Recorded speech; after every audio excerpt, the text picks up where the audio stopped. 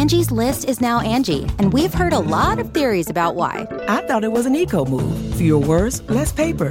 No, it was so you could say it faster. No, it's to be more iconic. Must be a tech thing. But those aren't quite right. It's because now you can compare upfront prices, book a service instantly, and even get your project handled from start to finish. Sounds easy.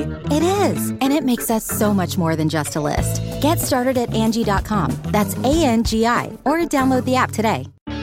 It's Ask Dr. Phil. If you're in a relationship and you feel like your partner is pulling away and withholding themselves from you, you could be the problem.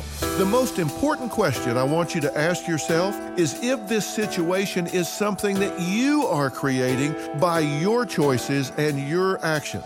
Look, what I'm trying to say here is that you may be creating the distance. I believe you get what you give. If you engage your partner in a different way, you may get a very different response. That's so important because the only person you really control is you. It starts at home.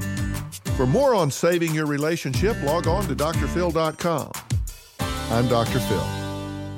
1, 2, 3, 4. Those are numbers, but you already knew that.